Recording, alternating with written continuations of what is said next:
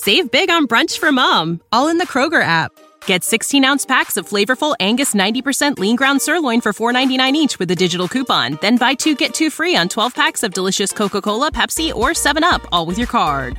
Shop these deals at your local Kroger today, or tap the screen now to download the Kroger app to save big today. Kroger, fresh for everyone. Prices and product availability subject to change. Restrictions apply. See site for details.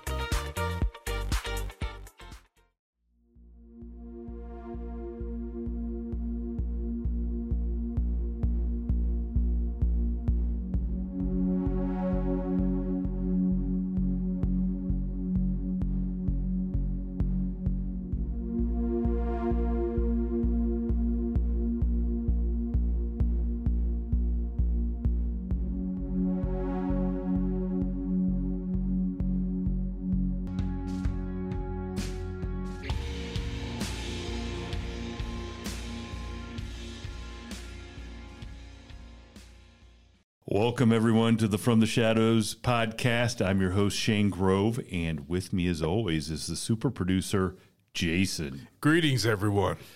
How's it going today, Jason, here in steamy North Central Ohio?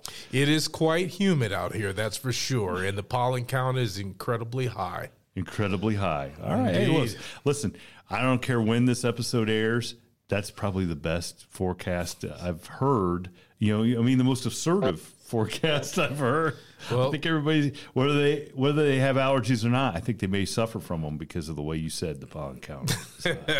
Well, I'll say this much: with the weathermen we have around here, that's probably also the most accurate podcast, most accurate one you hear. Oh, that's terrible. I know terrible. That's really bad. That's terrible. Well, we have a really cool guest. You know, I mean, this is. Let's say it, he's probably the most official guest, because we're not going to count the judge or / barrister as being an official guest because he makes too many appearances. So, absolutely. But this might be the most official guest we have ever had, and you know, we're just going to let all the Bigfoot enthusiasts, if you're tuning in, you know, for this episode, and you think that the government is finally going to come out and unveil the fact that they know Bigfoot exists. It's true. They are, but that's only because I work for the government. And so I'm going to say Bigfoot exists. Right? Good enough. Good enough. So now as everybody's turned off the show. And said, that guy, he says Bigfoot exists every show. Hey, you know what? We are going to be the continual, shall we say, the continual mark to be had by coming onto this show. And if we get guests to come onto this show and tell us their experiences, we'll be able to get enough information that one day we will prove that Bigfoot exists. I think everybody that comes on and tells their story already knows. They already know, but we want the world to know. The world knows. They just don't, you know. They just don't want to admit it. I work for the government. If I can't say it with certainty and have people believe me, I mean, if you can't believe the mailman, who can you believe? Good point. I was going to say.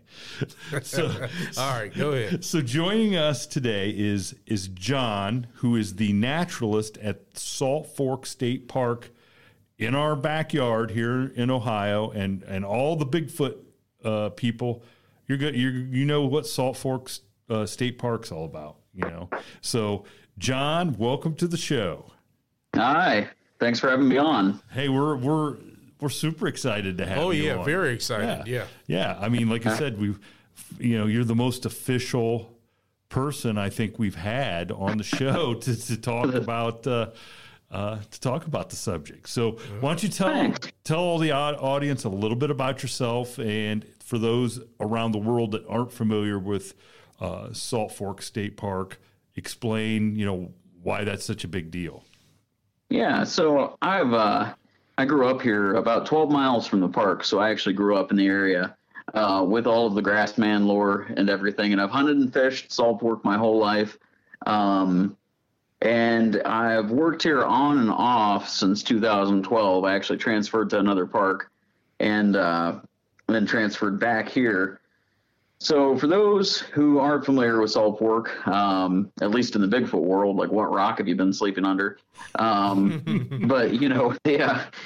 for those of you that aren't familiar with Salt Fork State Park, it's the biggest state park in Ohio, roughly 25,000 acres. It's a pretty big park. Lots of wildlife area, which include public hunting. Lots of water access areas, so we're a big boating park, and it's a really heavily trafficked park for reasons other than Bigfoot, but certainly for Bigfoot. We're also in a portion of the state here in Guernsey County. We're in a portion of the state that has more or less pretty continuous woodland for several counties to the north and to the south of us. It's pretty heavily wooded. To the south of us, we've got all the AEP land, and also to the east of us, over the West Virginia border, it's also pretty wooded.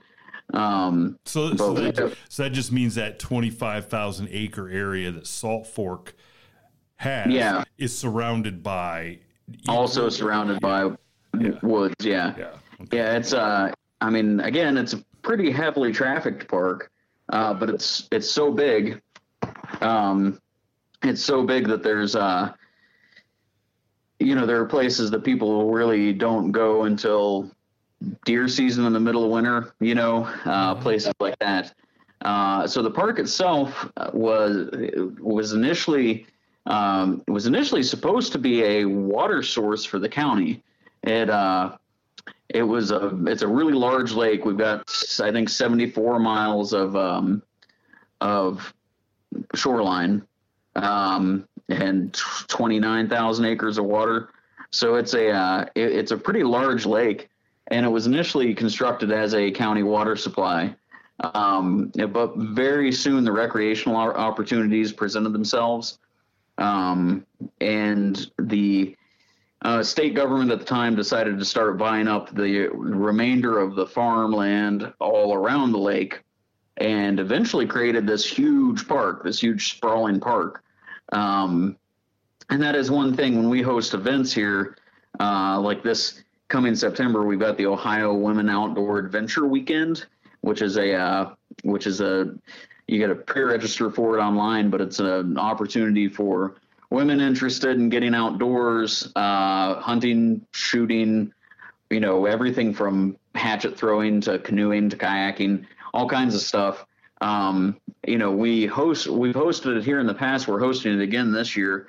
And when other naturalists from other parks around the state come here, that's the first thing they always say to me is, this place is huge. It takes forever to get anywhere.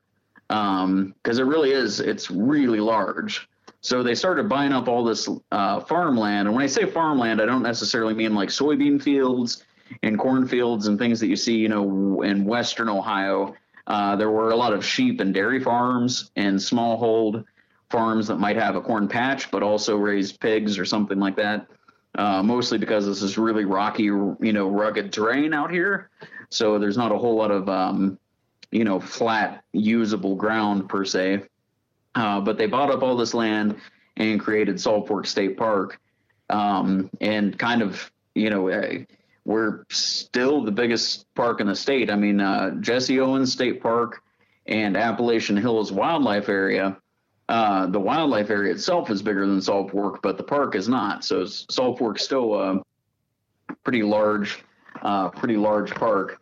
And so working out here, I mean, the Bigfoot thing has always kind of been around. It's always been sort of a, local legend, but not necessarily the sort of hyper, the sort of hype that it has now, until Monster Quest came. And I think that was in 2008, Monster Quest came to investigate claims. They spoke to some former park officers. They spoke to a few locals who had encounters in the area.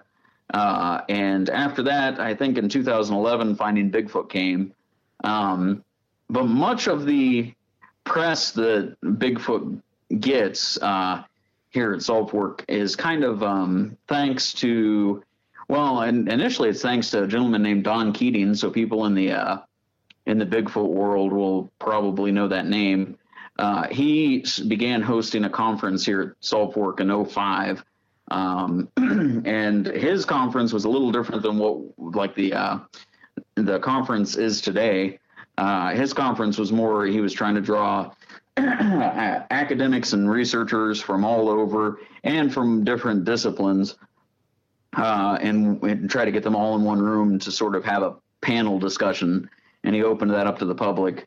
And then he sort of stopped doing it. And I think in 2011 or 2012, the Ohio Bigfoot organization sort of picked up the torch, and now the Ohio Bigfoot Conference, I think it's still the largest conference east of the Mississippi. It's a huge Bigfoot conference, and people come from all over. That's a really busy weekend here at the park.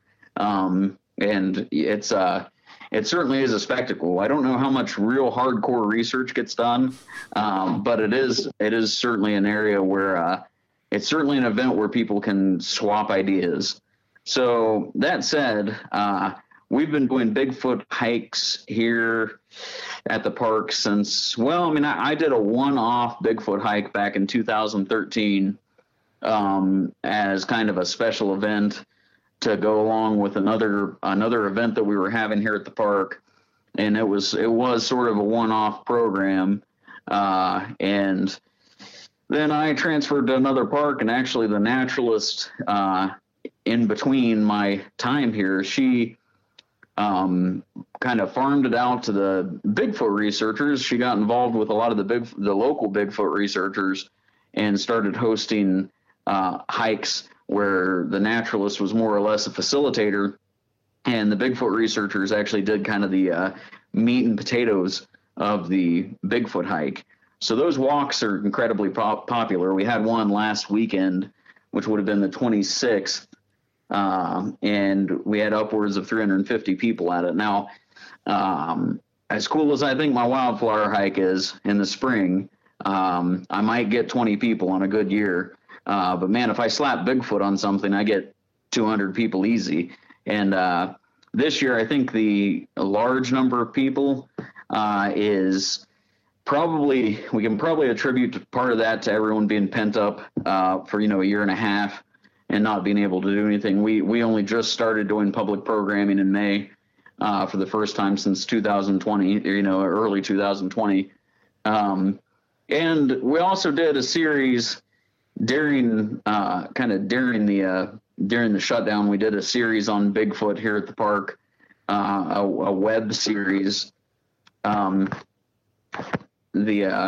We did a web series that, I mean, it really, on the ODNR's YouTube channel, it's the most viewed right now. I think the last time I checked, our first installment of that web series was holding pretty steady at like 287,000 views. And that's, I mean, if I do a video about a turtle, I'm pretty happy to get, 600 views. That's a good video, but the Bigfoot thing is by far the most viewed. John, I think we discussed this. It's time to rebrand everything. Right. Yeah, I know. That's the Bigfoot turtle. That's the Bigfoot wildflower. I mean, you better run with it if you. Right. Well, I want to ask you. Okay, so as we, it seems like the state, okay, at least the park system, either they know a moneymaker when they see it, and that's the reason they have embraced the Bigfoot phenomena. Or, I mean, that's certainly part of it. Yeah, that is certainly part of it. Or is it that because when you hear Bigfoot's stories and stuff, it seems like in the 60s and 70s and even the 80s, like nobody official, certainly not anybody with the state or anything like that, would have ever come out and said, "Oh yeah, they were even going to entertain the idea that there was a Bigfoot." Has that kind of changed in your opinion, or since you've worked there, or? Well, so here at Salt Fork, I can't speak for anything other than like what I deal with here. Yep. I can't speak for anything higher up than me or anything at any other park. What I can say is here, we've built a relationship because the Bigfoot phenomena has been such a part of local tradition and such a part of the park. And again, certainly part of it is the monopolizing, we certainly do recognize that, it is a moneymaker. But also, if you talk to the local researchers that we work with, so I frequently work with a guy named Dave Wickham. He's from up around Coshocton. I work with, occasionally work with Amy Boo from Project Zoo Book. Yep, we know Amy Boo. We know Amy. You know Amy Boo? Yeah, Amy Boo's fantastic. Yes, she is. Yep. Mark Mazel, who he's been involved with the BFRO for a long time.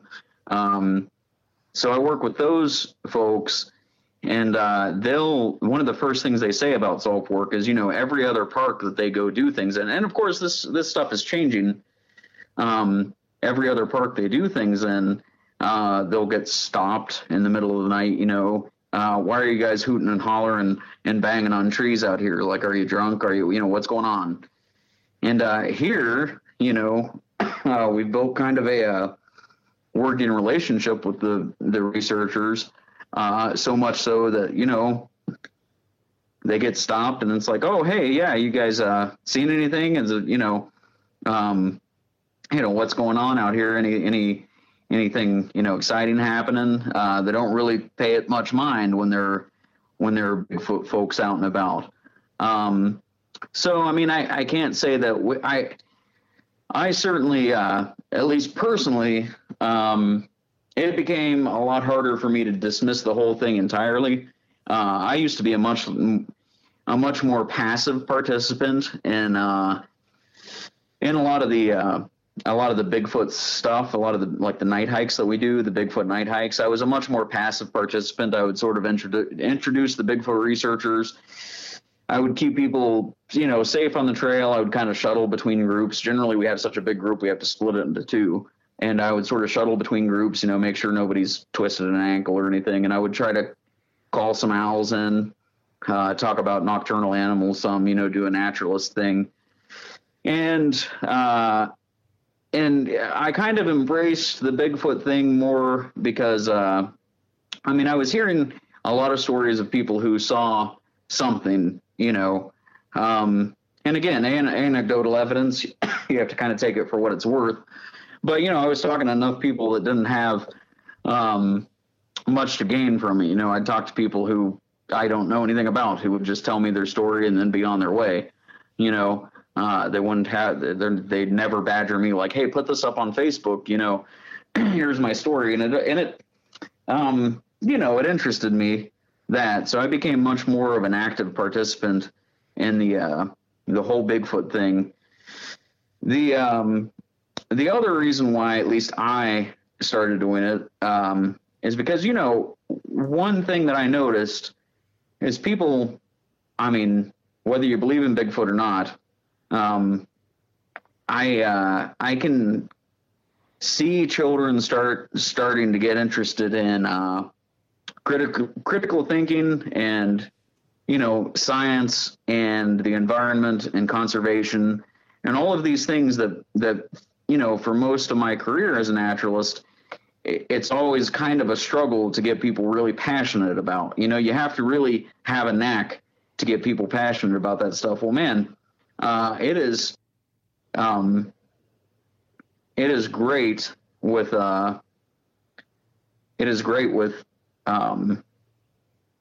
Bigfoot because I can, people immediately are on board with anything that we have to say about conservation and the environment. And so that's, that's kind of a two-part thing with me. And again, I'm not so much exploiting it for, monetary gain.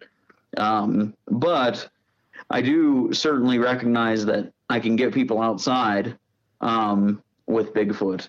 Now, that said, I have heard and seen a lot of interesting things. I've actually got here at my desk right now, I've got an interesting trail camera picture that, it's certainly something furry up against the trail camera. I don't have anything that you would consider a smoking gun, but folks have brought me little things here and there that are really hard for me to explain away. One of our footprints here, probably one of the best. It's actually one of the best Ohio footprints, according to Cliff Barrickman, because he's got it in his collection. But it's I've got a replica of it here at the park.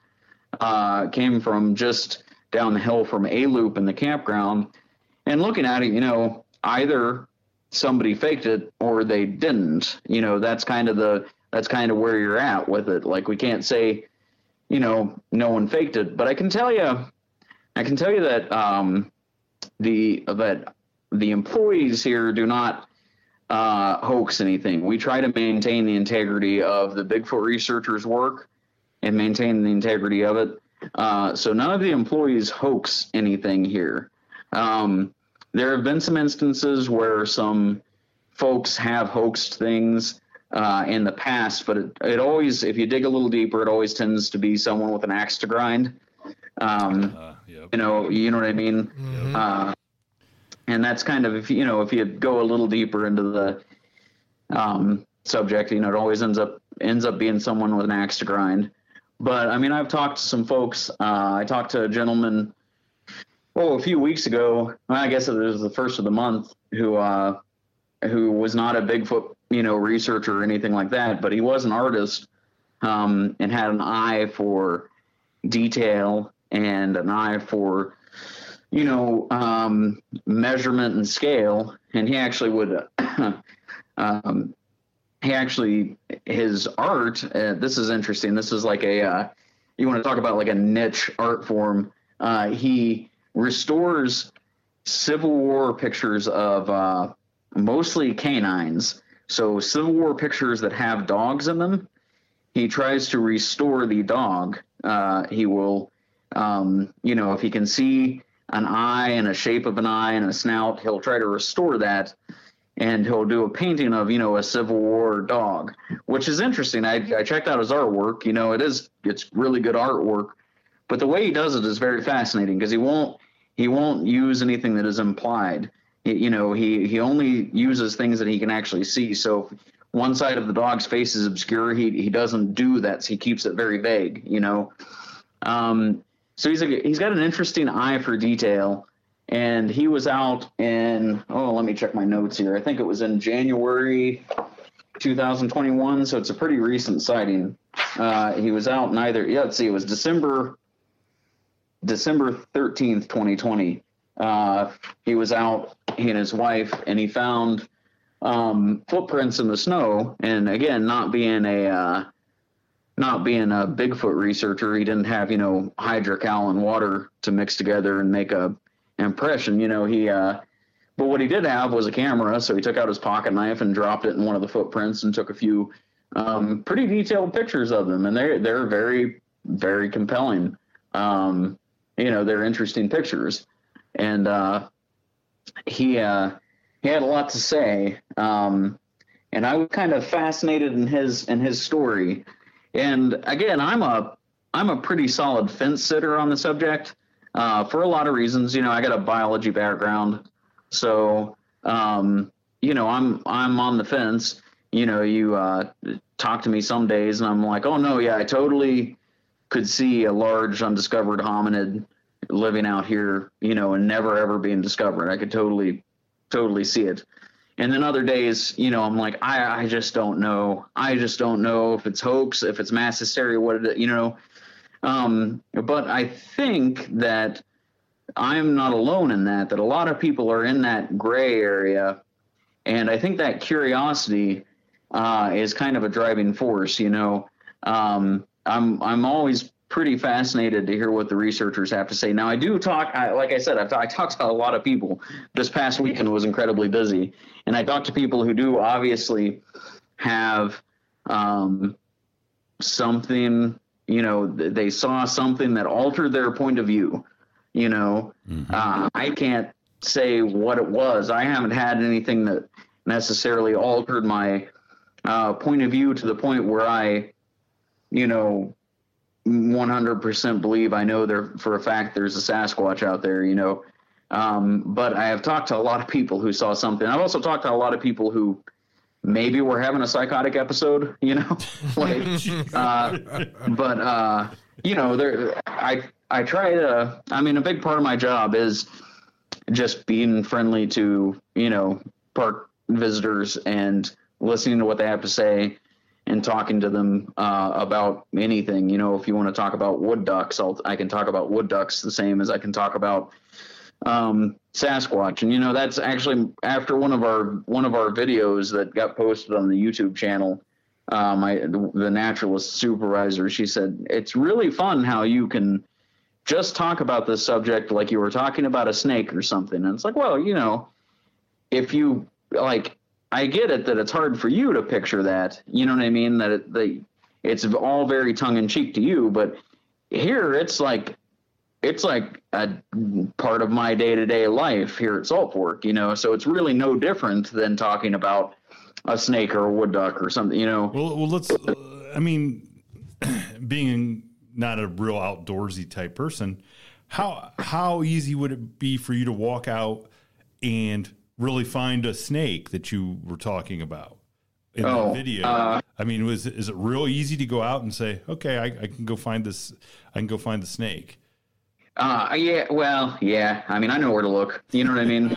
So like, it's easier than to go out and find the Bigfoot. Is that what you're saying? Yeah, it is easier. But I mean, you know, here, like, I mean, there are things that I just have never been able to find. You know, I actually did 3 seasons of research on northern copperheads, and I've been all over the state looking for snakes just for fun, and I've never ever seen a timber rattlesnake out in the wild. I know they exist. I'm good friends with the rattlesnake researcher. You know, they exist. Mm-hmm. I've never seen one. I've never been lucky enough to like stumble across one. Every time I'm, you know, I've got a naturalist friend down in Southern Ohio. Every time I'm down in her park, I'm constantly, you know, once I'm done doing whatever I'm doing during the day, out at night, I'm cruising the roads trying to see, you know, I just want to see one timber rattlesnake while I'm out in the wild, you know, not in an aquarium. I just want to see one. And, you know, I know they exist. I've seen them in captivity, you know, seen pictures of them. I've never got to see one, at least in Ohio. I haven't got to see one. So, you know, depending on the snake, I guess it's, but you can, you know, so you understand a little bit then about the people that are out, like really wanting to see a Bigfoot, or the people that may have seen one. I do. And actually one thing that we talk about with the Bigfoot folks quite a bit, like one of the things that we talk about quite a bit is like this time of year, you know, any given time we might have 2 or 3 different research groups out in the park that don't know the other one is out there, you know? Mm-hmm. And I mean, this past weekend when we had the Bigfoot hike, you know, we kind of forgot that the local Bigfoot research organization was going to be staying in group camp, you know. Mm-hmm. And, you know, there was some concern there. They were like, well, are there going to be people all over the place hooting and hollering and like skewing any data that we collect? And, you know, we can't answer that. I mean, I had 300 people. I can't say that some of those people didn't decide to go out and do tree knocks at 3 a.m., you know what I mean? Mm-hmm. Because they got all lamped up during the Bigfoot hike. I can't say, you know, I can't account for every single person out there. So, you know, we've talked, the Bigfoot researchers and I have talked, like, you know, it could be that occasionally, at least seasonally, you know, Salt Fork might be a little overfished, at least on a seasonal basis, you know what I mean? Yeah. Mm-hmm. Because, you know, how do you know if there's a research group from Pennsylvania and a research group from Southern Ohio staying here and neither of them know? How do you know that when you did that tree knock, somebody didn't get real excited the next hauler over who was listening for tree knocks and respond to you? You know what I mean? Yeah, you would really have no way of knowing, really. No, you have no way of knowing unless, you know. Unless everybody signs in, you know. Right, unless everybody lets us know, like, we're here looking for Bigfoot, you know. Now, I mean, like I said, I've had lots of stories. I mean, I actually got one of the webinars we did. I did kind of an overnight. I wanted to do a sort of Finding Bigfoot-esque thing where I, you know, stayed out all night, did some squatching in the middle of the night, you know, for the webinar, you know. So I stayed here at the park and, you know, got what could be, you know, at least a possible tree knock, and I got it on video, at least the audio of it. I caught it on video. I was in the middle of telling a story, talking to my iPad, you know, and it was just in the woods up at group camp, you know, this nice like home run, you know, just once, and, you know, froze me in my tracks. Like I stopped. So it was, you know, it was a really awkward video because I'm in the middle of talking. Then all of a sudden I'm sort of like staring off into the woods, like I'm having some sort of episode, you know, because I had heard this thing and I was thinking to myself, I'm like, man, I hope the mic on this was sensitive enough to pick that up. And it didn't just sound like my fire crackling or something, you know what I mean? Right. So, you know, I guess that would be the closest to like a real experience. I mean, I've heard some things, but it's sort of hard for me to really nail down for sure. You know, that was, well, you know, it was in March, so there's no acorns dropping from trees in March. You know, it wasn't like ice popping, you know, it was kind of a nice weekend. So it's not like there was ice popping out in the woods, you know. I don't know if you've ever heard that, but sometimes, you know, dead trees will hold up a lot of moisture and then it'll freeze and you'll get these little ice explosions when it gets really cold, you know. It wasn't anything like that. So, you know, something made a noise out in the woods that I couldn't right off the top of my head explain. I am not the one who, first off, I mean, I get, you know, I get it. Why people, I like definitely get why people are reticent to come forward with any sightings, you know, because, you know, it is, even though Bigfoot is immediately recognizable, you know, you can show anybody a picture of Bigfoot and they know it's Bigfoot, you know, even though it's immediately recognizable, there's still a taboo attached to it. And I totally get it. You know, I'm a naturalist. Like you know, while we don't have, you know, street cred per se, we certainly have, like, we like to compare who's got a bigger bird list. You know what I mean? Mm-hmm. And, you know, I certainly, you know, there's part of me that's like, well, I'm kind of ruining my reputation as a naturalist with all this stuff, you know. But then there's part of me that's like, well, you know, or maybe I'll have the last laugh, you know, like, well, what are some of the best?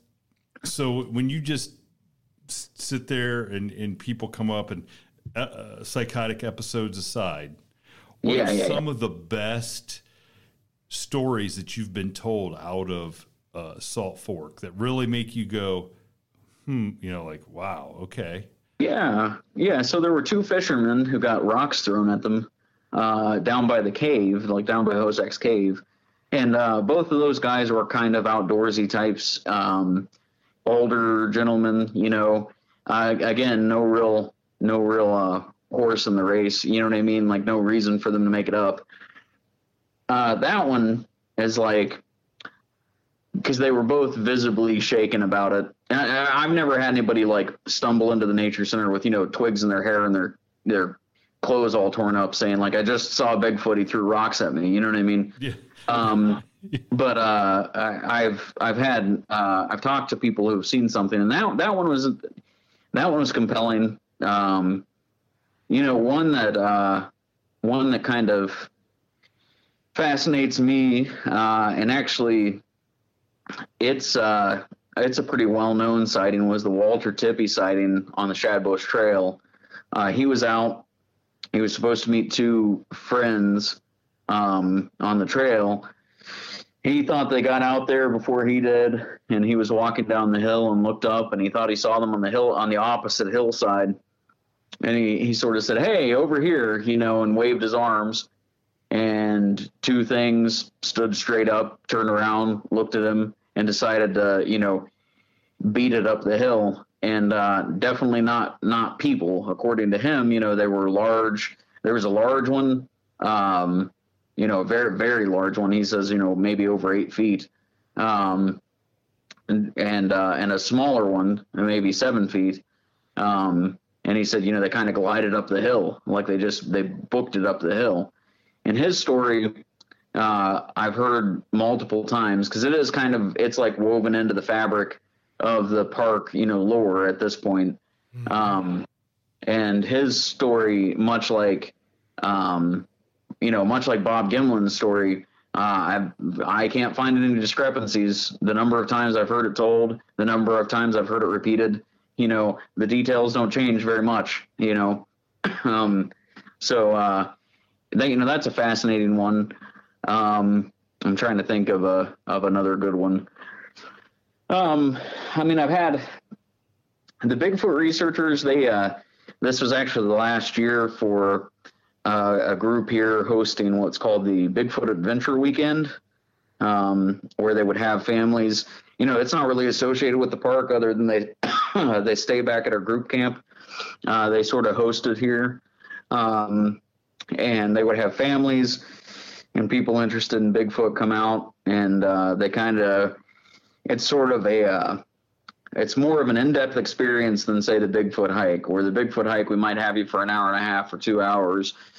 This, you get the full experience, daylight to dark, on into the night. They go out squatching. They do their thing. They set up trail cameras. They've had some really interesting stuff happen. Anything from pebbles being, supposedly tossed at them to, there was a possible actual, like, Class A sighting, what they consider a Class A sighting, where they saw a silhouette kind of outlined against the moonlight, this past year. So it's been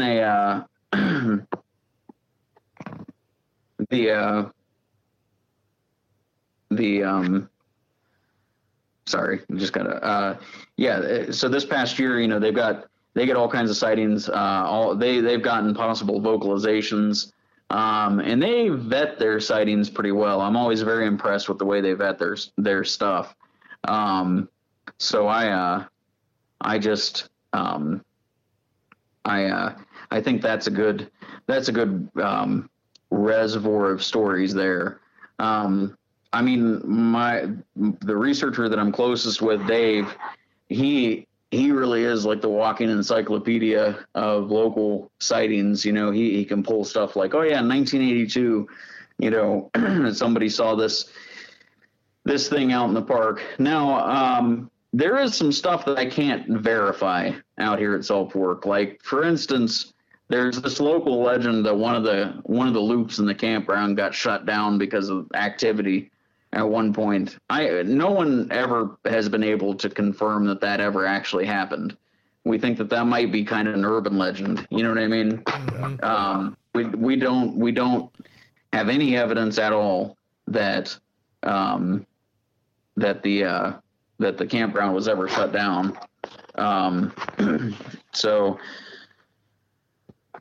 now, is that something though that would there be like a record of that? There should be a record. That's what I'm saying. Is there really ought to be a record. If the campground was shut down for some reason, there should be a record.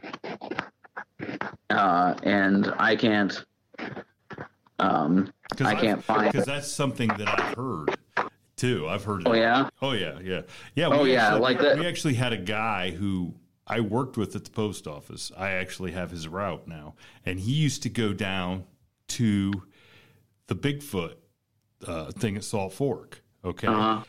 And he came back and he claimed one year that there was a section of the park that they had, and I've never been down there, so I don't have any frame of reference, but that there was a road or a trail or something that was blocked off, and that there was somebody there, and he's like, hey, I want to go down, and they're like, no, and it was somebody official with the park, and they said, no, we're not letting anybody down there. And he kind of jokingly asked the guy, oh, what is there, a Bigfoot? And he's like, well, why else would we have it closed down? Right. And it's like, okay, it was the guy just yanking his chain. I personally can't find any evidence of it. And I've talked to former employees that retired from the park. Here's my theory, like the origin story of that particular legend. My theory is, if you go back in our campgrounds, our campgrounds are A, C, E, F, and G. So we're missing B and we're missing D. All right. Mm-hmm. And I think the origin of that is that B and D were never constructed. They were planned, in the original blueprints for the park, like the original schematic for the park, but they were never constructed. I think that might be the seed that urban legend came from, is because we have two loops that were never ever made, and I think that again, it might be more of a local legend that sort of turned into some, people talk.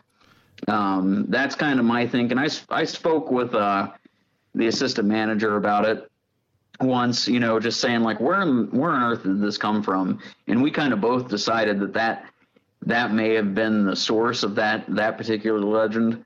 I also can't say that there might have been somebody here when that gentleman was here. The road was closed because trees were down after a bad storm, and the guy was just messing with him. Yep. You know what I mean? Like, I can't say that wasn't could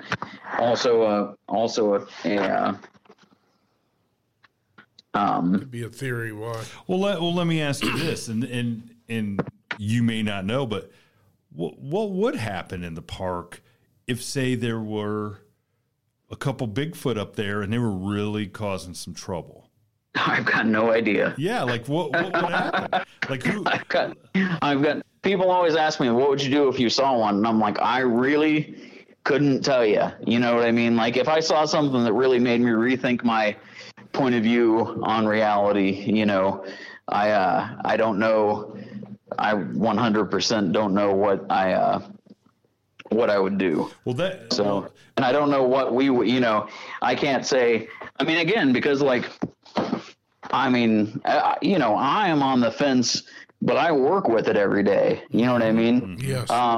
For the most part, I mean, we're not populated by believers out here, and I'm saying believers, I'm excluding myself from that, because I'm pretty firmly on the fence about the whole thing, and skepticism is a good thing. I think, yes, it is. Some of the more outlandish claims, I think it's people who lost their skepticism and they're almost trying to sell themselves, you know what I mean? Like, sell it to themselves. Like, I saw something, you know what I mean? But the folks that see something every time they go out, it usually makes you think, like, right. Oh, yeah. Well, okay. So, and we kind of, I told you, one of our loyal listeners, who's a friend of ours, he sent me a question. Okay. It's a voicemail, or it's a little, so I'm going to play it, and it may be something that, from talking to you, you may not, I don't think you're going to know this answer, but it may be something that you can investigate and see if you can find something. So here, I'm going to play this. We'll play this. All right. Hey guys, this is Todd, longtime sponsor, first-time caller. I had a question for your guest, John. A few years back, I was at a conference where Mark DeWerth was the featured speaker, and heard a story about a couple that was camping at Salt Fork State Park, and they saw a Bigfoot. And so when they went to leave, they went to the ranger station and reported it, and they were surprised that the rangers seemed kind of disinterested and didn't really pay much attention to their story. So they were kind of disappointed, but as they went to leave, the ranger paused, raised his head, and asked them, hey, which one did you see, the gray one or the brown one? And he said the reason he asked is because most people that report sightings there either see a gray one or a brown one. And I just wanted your take on that whole thing. How about that? Oh, yeah, I've never heard that one. I thought you were going to ask about the, there's a story, again, it's one that I can't verify, that supposedly somebody, the rear end of somebody's car got picked up by something as they were trying to sort of speed off. That's that's kind of one of the local favorites. And that kind of has the same sort of vibe where there was a couple who, were camping, they saw something, they got in their car, and whatever it was, they had a very small car, and whatever it was picked up the back end of their car. Another one that's kind of impossible for me to verify. As far as that goes, which one did you see, the gray one or the reports that we get from the park vary a lot in color, shape. There have been accounts of a reddish brown colored one. That I can't. And how long? I'd be interested in knowing how long ago that was, and which officer they talked to, because that is an interesting story. I can't. I don't have any way of again, we don't have any records. Just to give you a little perspective. So because of the popularity of the YouTube videos, we actually got, and this is the first time I've ever had to deal with this in my time, my tenure at the state with the state. We got a public records request in response to some of the videos. We got a public records request to, it's basically like a FOIA request, only on a state level. To, anything to do with Bigfoot, Sasquatch sightings, whatever, and parks. And, we basically had to send the guy my presentations because that's all we had. You know what I mean? Really? Yeah, we didn't, because there were no reports, and it's just, I think part of it is, it's not necessarily taken seriously. So I don't know that anybody goes through the effort of filing an actual report or anything like that, because it is, it's sort of a fringe thing. So as far as that story goes, that's an interesting story. And I'm definitely going to have to run that one by Dave, because I hadn't heard that one, especially in the context of somebody saying, which one did you see? But one fascinating thing about this part of Ohio is there's actually a propensity for white Bigfoots of sightings of white Bigfoot here, possibly albino creatures. I know one of Don Keating's more famous videos, he captured what appeared to be a grayish white animal moving down a service road, and we're in an area known as the Sasquatch Triangle. I don't know if you're familiar with that term. No, but that's one I've never heard before. I'm really? Yeah. It's Salt Fork, kind of Coshocton, part of Coshocton and part of Tuscarawas County. Okay. All right. Make up, again, that's sort of Don Keating's phrase, the Sasquatch Triangle. And there were reports of white ones. But, I can tell you, I'm in the thick of it. I deal with the researchers all the time. I listen to people's stories all the time, and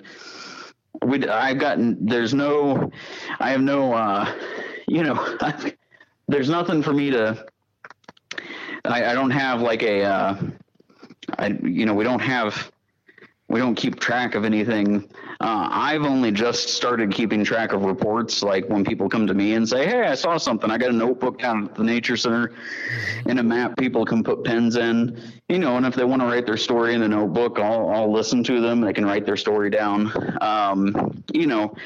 but generally speaking, people who see things here, they report it to the BFRO, where they report it to, you know what I mean? They're not reporting it. We've said that numerous times. Okay, so if you see a Bigfoot or a dog man or something, who do you really report it to? Right. Yeah. And that's we've found out now, okay, for how many years did pilots see UFOs, and they were told, don't bother reporting it. What are you going to report? You're going to risk your career. Right. Risk your career. And now we're basically being told by the same entities that told them not to report it. Yeah, we got some stuff, you know. We got they're real. It's just like for the reports, some of the reports over there at Salt Fork about the Bigfoot. I mean, like when somebody says that their rocks are being thrown at them, like those two fishermen. I mean, that is typical Bigfoot behavior, not in just this area, but anywhere where there's squatching, you hear people talking about that. So you're a naturalist. What else you got running around in Salt Fork that throws rocks? No, that's it, and that's what I say a lot. Is and we spoke a little bit when you contacted me about this podcast, where we were talking about some of the supernatural aspects of things. I always tell people I'm kind of a nuts and bolts, flesh and blood sort of guy. Like I'm on the fence about the whole situation. But if if pressed, I'd say, okay, if it exists, I'm guessing it's a wild animal, and that's just me. I'm not to the point where I'm cynical about it. You know what I mean? But it says naturalist on my shirt, not supernaturalist. Like it's we're gonna get you a shirt that says supernaturalist. Fantastic. But and again,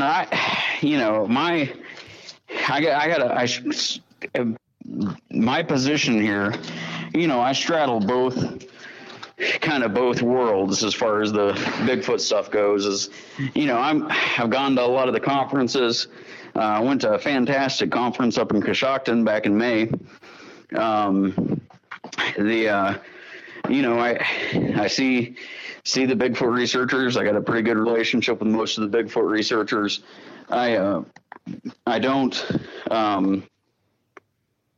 I don't know. I mean, like I said, I kind of embraced the Bigfoot thing more, and then I did these videos on YouTube, and man, what a strange world. I went to the conference, and I was this like real low level Bigfoot celebrity all of a sudden, and it was a really strange thing. Signing autographs, taking pictures. Not so much like that, but I was getting stopped like by a lot of people who saw the videos, and I mean like a lot of people who saw the videos would stop and say, hey, there's, we just wanted to tell you thanks for doing these videos. They were fantastic. I mean, one guy told me they were boring, but what does he know, right? We're not trying to sensationalize anything. We're just trying to get to the right. truth. Yeah, right. That's my thinking. Is it's just kind of, I was trying to stick more or less with with what I know. And you joked at the beginning about the government coming. Like I got accused of that at one point earlier this year of like acknowledging Bigfoot, and I'm telling you what I'm. Like I said, what I was saying now, where I'm like, here are the Bigfoot things. This is our local lore. This is the historical aspect of, Bigfoot sightings. I never said one way or the other, even so much as what I personally believe, mostly what I talked about was, here are the sightings. Here are the things that we, frequently deal with here at the park as far as sightings go. Here are the researchers. I had a few of them on. It was it's interesting. It's certainly like, I mean, there was a whole lot to unpack with the Bigfoot stuff. You can go as in depth as you want with it. I mean, you guys know that there's a whole lot to unpack with the Bigfoot stuff. And that goes with anything. I mean, but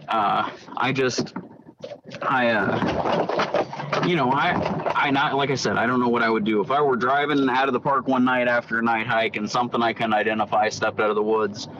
And, I was 100% certain it wasn't a person in a suit trying to mess with me because, I'm the naturalist and I do the Bigfoot stuff. You know what I mean?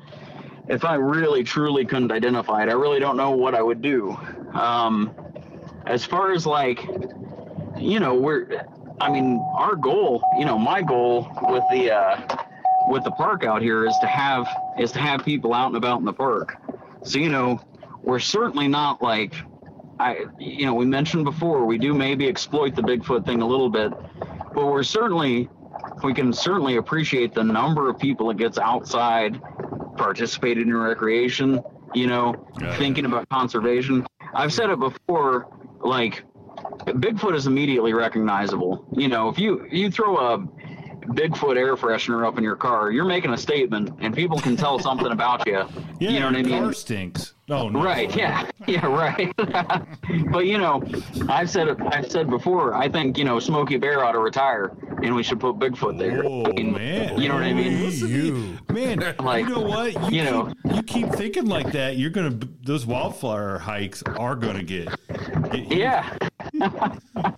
Well, John, why don't you tell everybody where they can go check out this your Bigfoot videos, like on the YouTube channel? What's the YouTube channel again? Yeah, so if you go on the ODNR's YouTube channel, if you just search ODNR, that's the Ohio Department of Natural Resources, Sasquatch webinar, or just Sasquatch, it will probably be the first thing that pops up. There was a single one back in October 2020, and it did so well that led to us doing a 4-part series this past March that also did pretty well. So you can find all those on the ODNR's YouTube channel. If you're interested in participating in the Bigfoot night hikes, we have one coming up on July 10th that will start. We kind of kicked it off with a campfire sort of situation at 7 p.m. on July 10th. We have local researchers coming. They tell stories, they bring out footprints, they do things like that. We also have another one coming up August 14th. Same thing. So it starts, the campfire portion of it starts at 7 p.m. and then we do the hikes kind of closer to dark. We do like a family friendly hike that is before, it's still daylight out. People can see, kids don't get spooked out. Nice. And then we've got one that we call the adult hike, but people assume that means, like, I don't know what we're telling. I'm going to call it the adult hike because it's after dark. And, we're like, and everybody's drinking. And... No, yeah, that's it. Okay. That's it. Everybody, like, I get a lot of questions on Facebook, like, what's the adult hike? Is that like, BYOB? It's like, no. It really is. We just mean it's after dark, and it's maybe a little more serious, a little less tongue in cheek. You know what I mean? Yes. Yeah. They try to do maybe some more of the sciencey stuff. They'll bring out their special gadgets, their night vision stuff and things like that. And honestly, I love doing the kids hike. The kids hike is always just phenomenal. The family hike's good, it's good, but the kids hike, the kids are fantastic. I love doing that one. So if you want to participate in those, this summer, the ones that we have scheduled, we try to do them once a month, and we try to do them in some sort of proximity to a holiday if we can help it. So July 10th and the 14th of August, I think, are the two dates we have left. Our last one was this past weekend, and they're free. There's no pre-registration required. I will say they've been pretty popular, so get there early, get your spot in the parking lot, and everything. And if you have any information, you can contact us on the Salt Fork State Park Facebook page. If you have any questions, you want information about any of the hikes or anything like that, a good way to contact us is at the Salt Fork State Park Facebook page. We usually try to get back to you pretty quick. So yeah. And the Bigfoot community overall, they're so welcoming, they're phenomenal people. I've had almost no negative experiences with the Bigfoot community. They're always super welcoming. I mean, I do a tick presentation about black-legged ticks for a couple of different Bigfoot groups before they go out and do their thing. And they've all been really appreciative about that. Like, I do a little tick safety talk with them, and I actually had a guy that said, hey, I got bit by a tick. I kept the tick. I did everything that you said. And, my doctor said, like, man, it is a good thing you did what you were supposed to with this. Like, cause he said he got bit by a tick. He kept it. He got a little bit of a rash. So he went to his doctor, and, he actually wrote us and saying like, oh, hey, thanks for that. So we, like I said, it's not just the Bigfoot thing. I try to work with them. I try to work with them for other things too, but they're a great group. They do, they're a group that definitely leaves the place nicer than they found it. They don't tear things up. They're fun to work with. One thing that I've noticed, Bigfoot aside, that's an opportunity where you get multiple like-minded individuals together and they have a good time. They discuss things, they're outside. You don't see that very often where you know what I mean? You get larger groups of people who all are trying to achieve the same goal and in a positive way, Yeah. Oh, yeah. Yeah. So they're really, really great to deal with. And again, I can't complain. It gets people out in the park. I'm personally very interested in it myself. I mean, my Bigfoot library has grown like immensely. We're gonna like.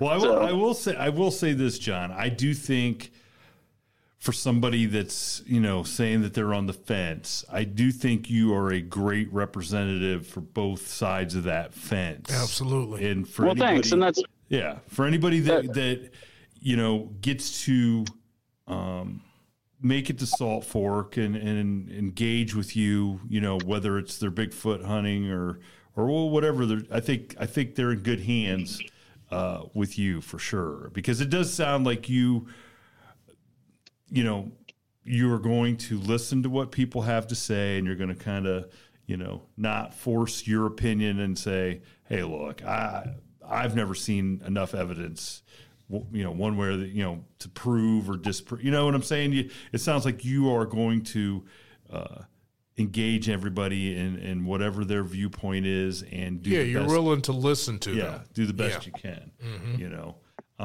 Yeah. So I think Salt Fork is great.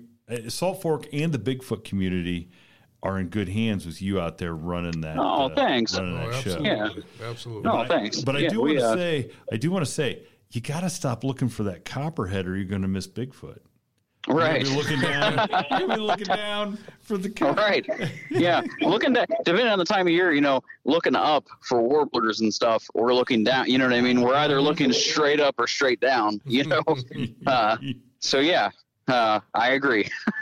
Well, I really appreciate you coming on, talking to me and Jason. Thanks for having me. I want to encourage everybody to go check out the ODNR YouTube. Check out your videos. Watch the turtle ones too, people. Okay? Yes. Let's get the numbers for the turtle. Hey, turtles' lives matter. Turtles' lives matter. That's right. That's right. and I do want to, and I'm not trying to cause any trouble between any other Bigfooters, the researchers, or your significant other. But Amy Boo did text me and wanted me to pass a message on to you that she loves you. She'd do anything for you. That she thinks you're the best.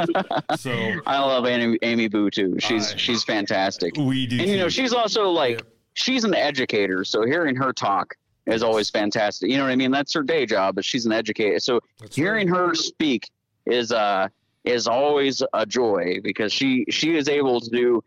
Part of my job here is to take complex, ecological concepts and break them down into sort of digestible pieces for the public. Yes. And man, someone who can do a really good job of that, Amy Boo. That's she's really good at taking things and breaking them down. She's a great communicator. And her stories are always phenomenal. So that makes me happy. Yep. I'll have to text Amy. The one time that I went Bigfooting that these guys drugged me out was with Amy Boo, and God darn it, if we didn't have an experience. Oh, yeah. So I don't know. I don't know if it's just Amy Boo being with Amy Boo or what, but I don't know. I had good experience with her, and she's become a good friend. And yep, and it was a great time. I was out there on that expedition as well, and I noticed one thing. This was sort of like an impromptu thing. She had very little preparation, yet she was able to bring a large group out there and still be able to where everybody learned a little something. Yep. Yeah. Yep. So, and that's that like that definitely tests your skill. Yes. When that unexpected tour bus shows up. Yes. So yeah, that's fantastic. And we were thanks. like a bunch of little kids. So I would imagine. She was like, teaching. Well, thank you, John. We appreciate you coming on the podcast here. Yeah, no problem. Yeah, we love it. And keep in mind, if you do get somebody that has some good stories or experiences out there, pass them along to you for sure. And don't forget them to send them our way. Yeah, definitely won't. Absolutely. All right. So, hey, thanks a lot, John. And hopefully, no problem. Hopefully we'll make it out there sometime and we'll be able to hang out. Yeah, look me up if you do. Maybe do a little Bigfoot with you. That would be fantastic. Yeah. So, all right, John. Hey, thanks again. You were very welcome. Thank you. Thank you. Have a good day. Bye. You too. Bye. Thank you for tuning in to this week's episode of the From the Shadows podcast. Until next time, never shy away from the darkness or what may be lurking in the shadows. We are out.